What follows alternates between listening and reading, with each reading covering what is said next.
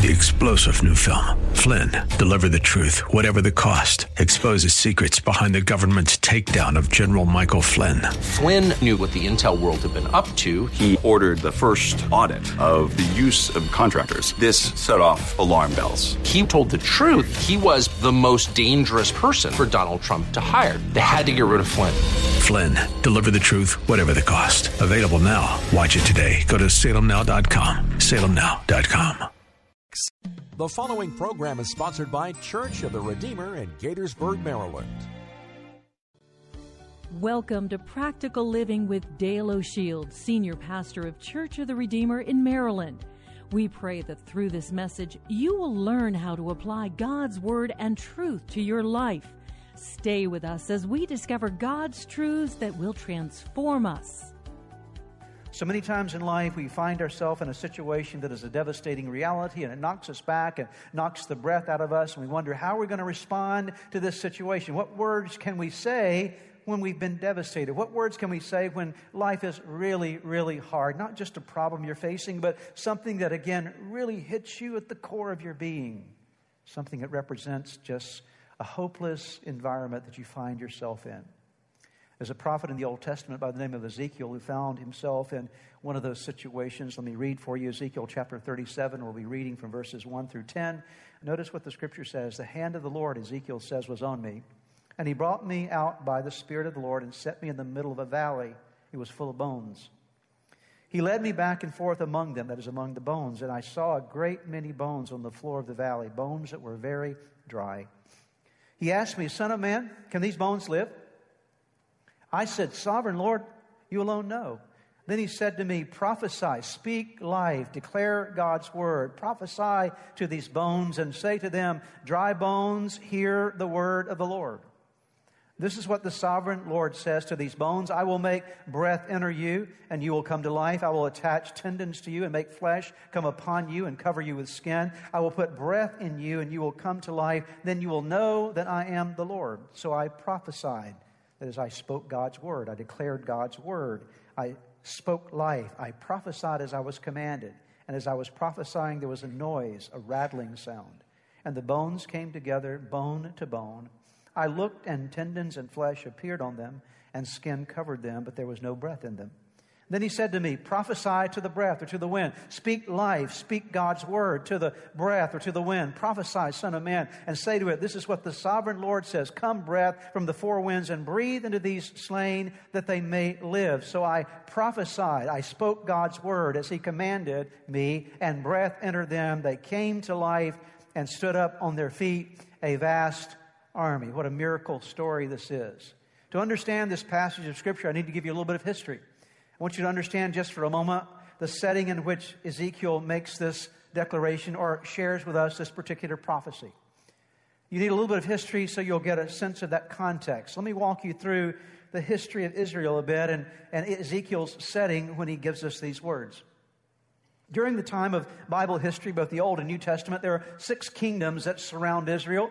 Starting with the Egyptian kingdom, and of course the Hebrews were slaves to the Egyptians until God set them free through Moses, and so there was the Egyptian kingdom, and then following the Egyptian kingdom, there rose on the world scene the Assyrian kingdom, and the Assyrian kingdom was a very powerful kingdom, and then following the Assyrian kingdom was the Babylonian kingdom, and then following the Babylonian kingdom was the Persian kingdom, and then the Persian kingdom was followed by the Greeks. You know them as Alexander the Great, where they conquered the world, and then following that would have been the Romans, and so all of these different world powers are surrounding God's people in the time of Old and New Testament.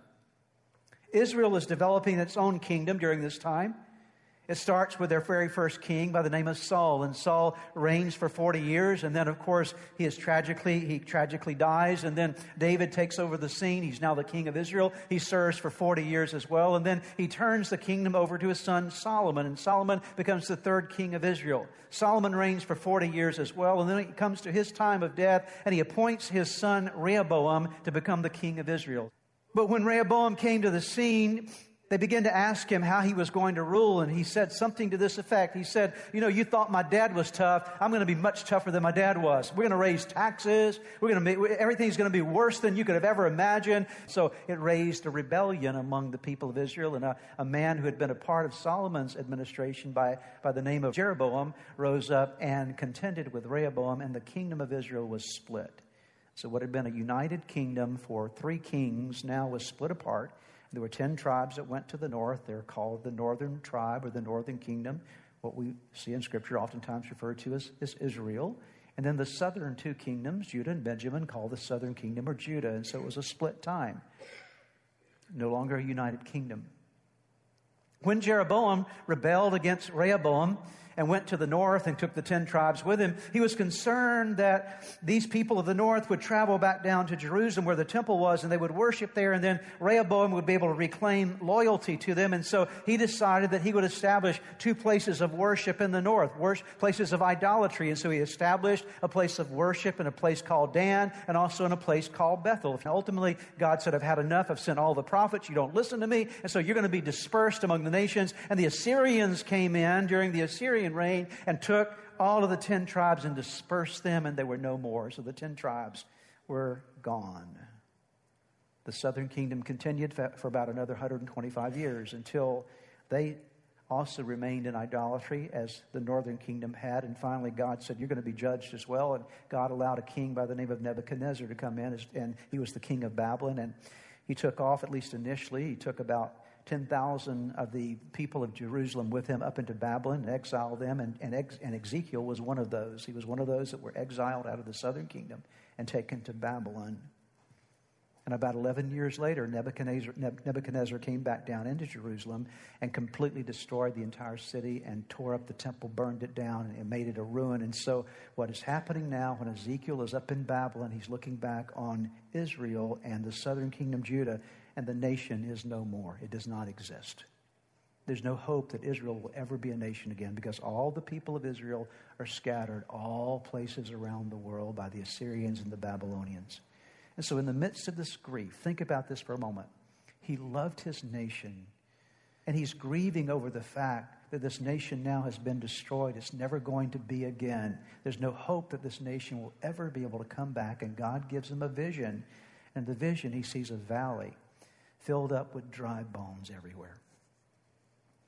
Bones randomly placed. They're not connected. It's not skeletons. It's just bones all over the place. And they're dry bones, very dry bones, the Bible says, because they've laid out in the Middle Eastern sun and they've been baked. If you've ever been in the Middle East, you know how hot that sun is in the desert. And so they've been baked down by the sun and by the wind, and they're parched and they're spread out all over the place. And he's looking at all these bones and he's feeling the grief because he's identifying these bones with his nation.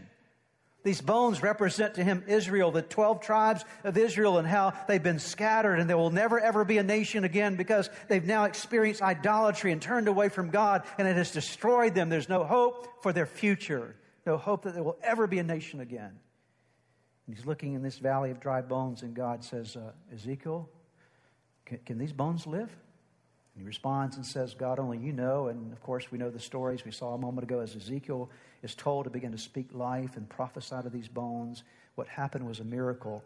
And God took those bones in that vision and brought them back together and put tendons and flesh on them and brought wind and life into them. And that which was dead came to life again. And today, we know that nation to be the nation of Israel that exists today because God took a valley of dry bones and brought it back to life again. Amen? Okay. Are you hearing me? Okay. He fulfilled exactly what he said. Now, that's the historical context. Everybody got the history? What does this have to do with us? I mean, it's a prophecy about Israel being dispersed and seemingly dead and God promising to bring it back to life. But what in the world does it have to do with us? It has a lot to do with us. And today I'm going to talk to you about 2 things that this vision has to do with your life. 2 practical applications for all of us here today. And the first lesson from this today is a very simple lesson, but something you and I need to recognize, and that is, in this life, we are going to experience death. You might say, well, why do we need to know that? Well, I want to bring this to your awareness today, that when you're living in this life, as you go through the journey of life, you're going to have some deaths along the journey.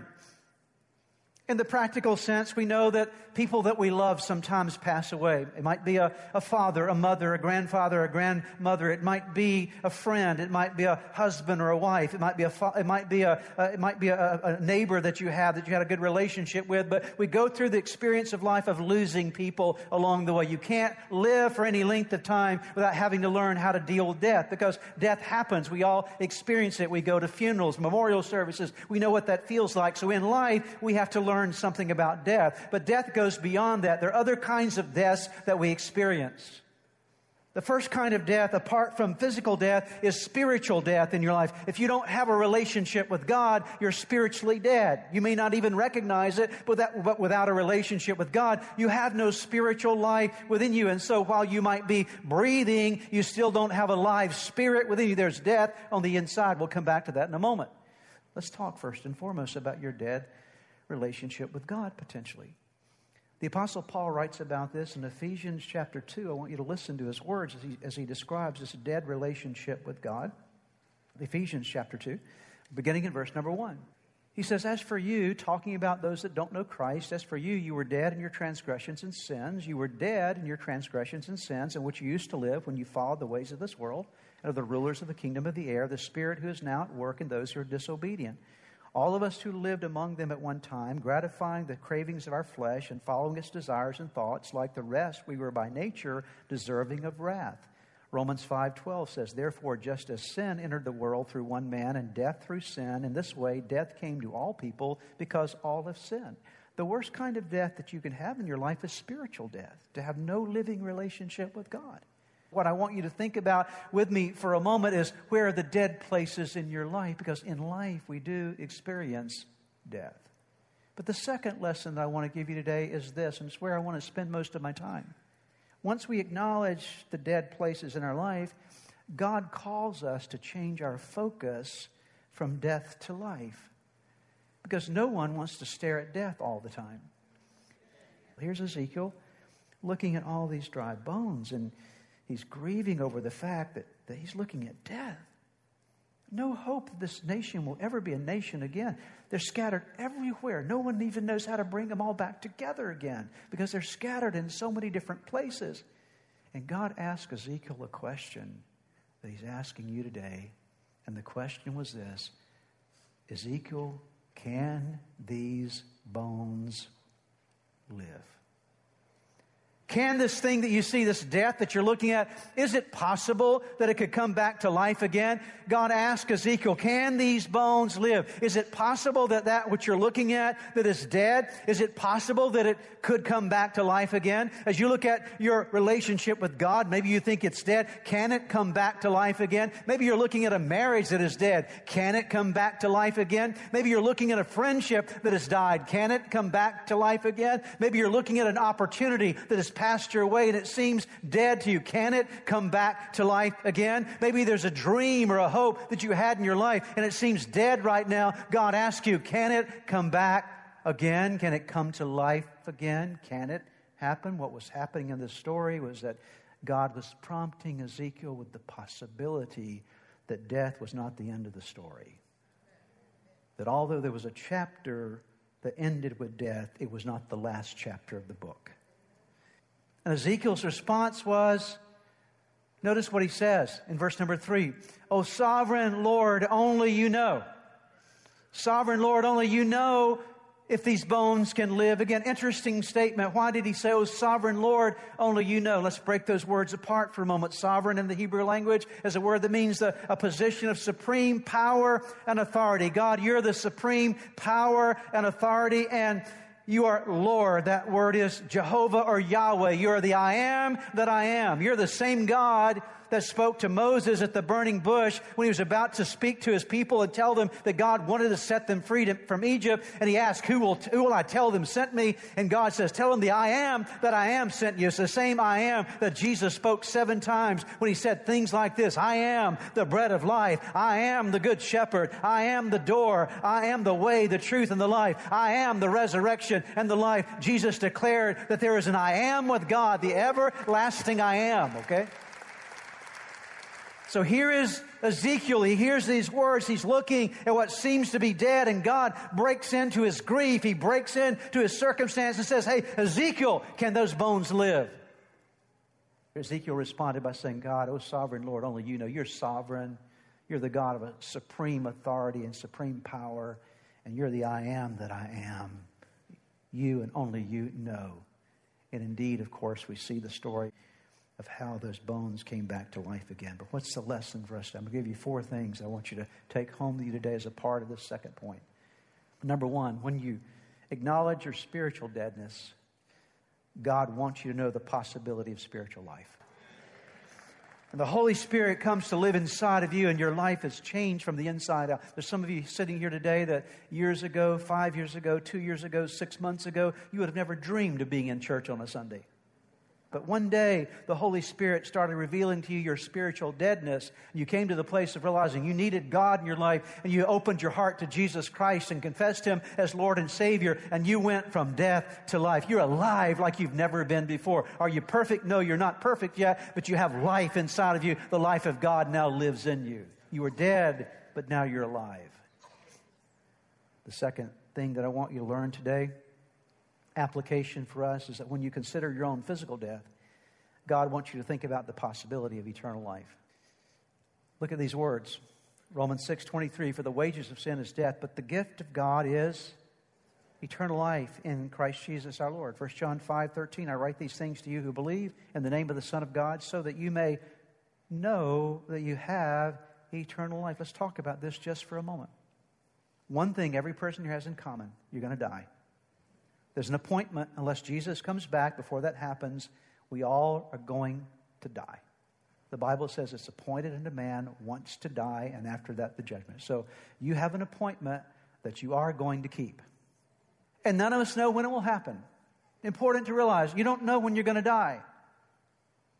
I've done funerals over the years for very young people and very old people and every age in between. And so there's no guarantee just because you're young that you're going to live for a long, long time. You don't know how long you're going to live on earth. But the reality is you need to be ready. You need to be ready at any time because you don't know when your life is going to be taken. And what you must also recognize is that this life is extremely short compared with eternity. You know what eternity is? It's forever and ever and ever and ever, and you just continue the evers.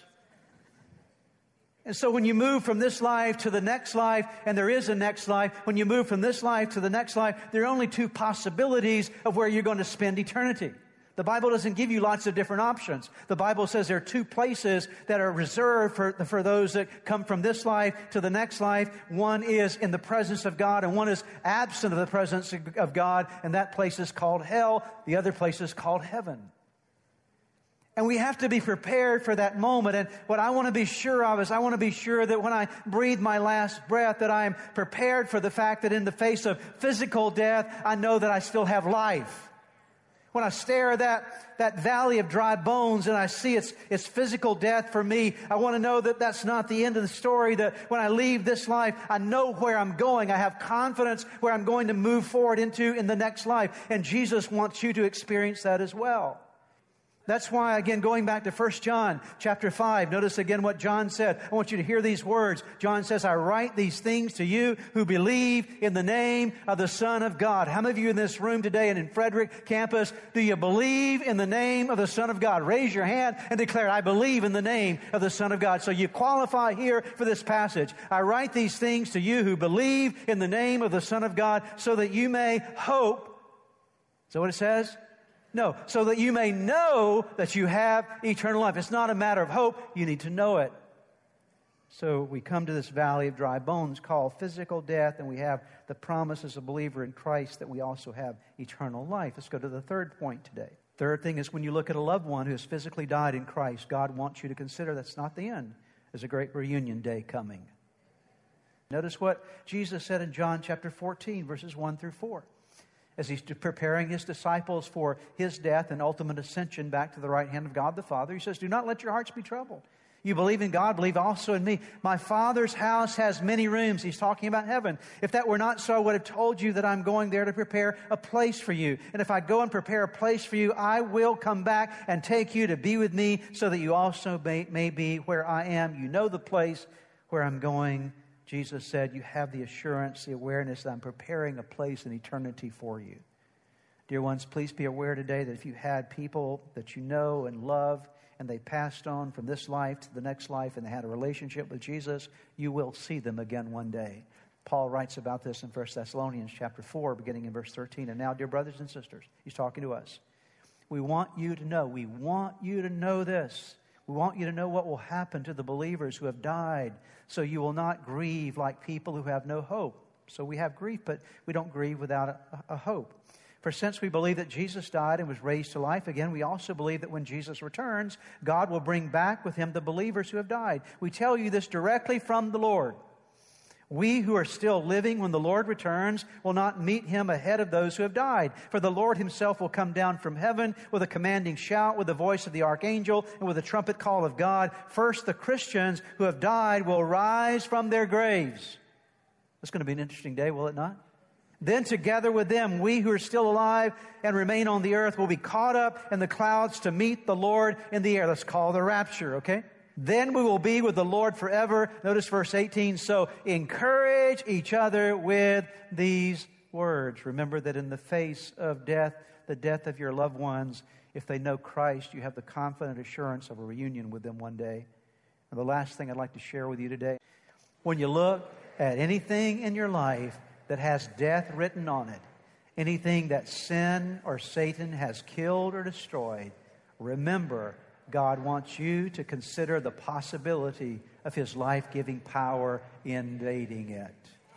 Isn't that good? What's the dead stuff in your life? What's your valley of dry bones? I don't know what it is. We all have different valleys of dry bones. Jesus comes to transform things from death to life. In John chapter 10, verse 10, notice what Jesus speaks of here of his promise to us. The thief, that's the devil, comes only to steal and kill and destroy. I have come that they may have and have it to the full. Notice this. He says there's a devil, there's a thief.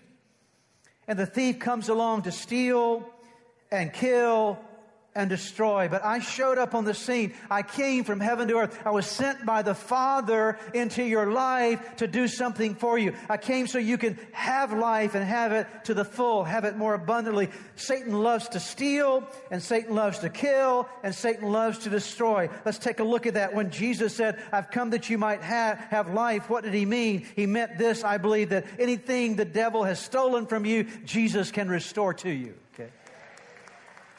Let me skip over to the destroy part. Anything that the devil has destroyed in your life, Jesus can rebuild. So what the enemy has stolen, Jesus can restore. What the enemy has destroyed, Jesus can rebuild. And what the enemy has killed, Jesus can resurrect. Okay. This is important to grasp.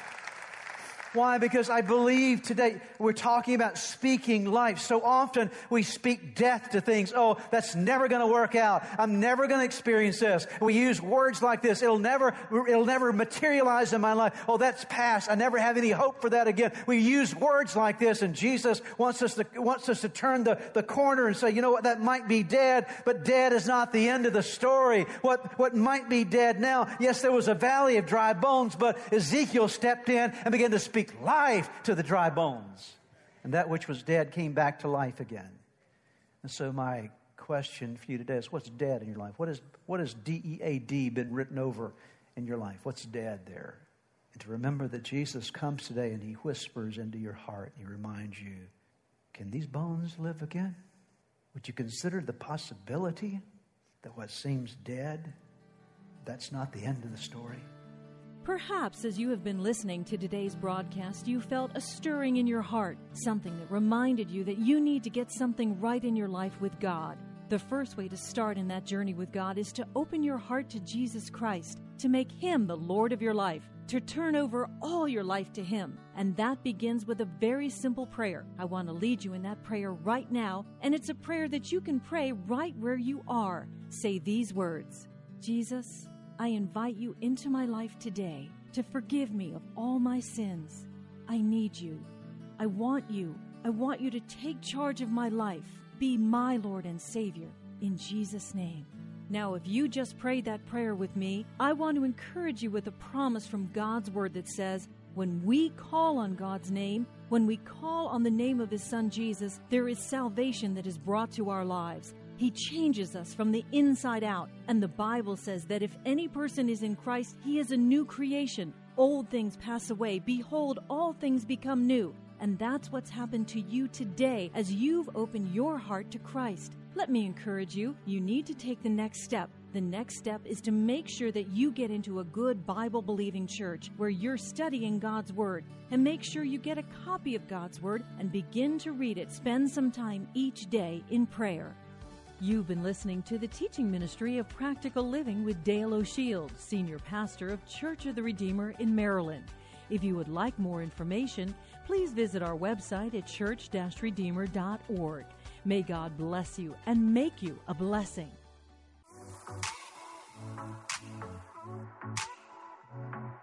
Hey, Pastor Dale O'Shields here. Just want to take a moment and invite you to our upcoming United Pastors Network Conference. It happens May the 20th through the 22nd in Gaithersburg, Maryland. We would love to have you. We've got some great speakers coming in. Charles Neiman from El Paso, Texas. We've got Joe Champion from Austin, Texas. We have Herbert Cooper from Oklahoma City, Oklahoma. We've got Lane Strantz from Birmingham, Alabama. Pastor Robert Berger from Lima, Peru. It's going to be a fantastic time. It's not just the speakers. It really is the relationships that are built. It's always a wonderful, wonderful time. If you'd like more information, go to our website at UnitedPastorsNetwork.com. All one word, UnitedPastorsNetwork.com. All the registration information is there for you. We look forward to seeing you at our conference.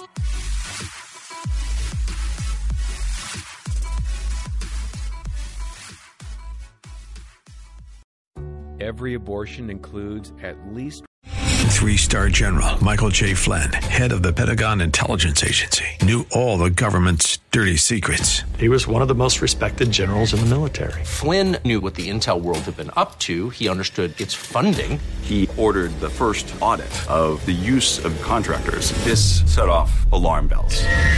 The explosive new documentary, Flynn, Deliver the Truth, Whatever the Cost, uncovers the facts behind this scandal. Flynn told the truth. He was the most dangerous person for Donald Trump to hire. I find out the worst enemy that I'm going to face in my life is right here in America. They took my assessment and they wanted me to change it. And I was like, I'm not changing it. They had to get rid of Flynn. With in-depth interviews, archival footage, and never-before-seen personal records of the man behind the headlines. I just felt like I was drowning. Flynn, Deliver the Truth, Whatever the Cost. Available now. Watch it today. Go to salemnow.com. salemnow.com.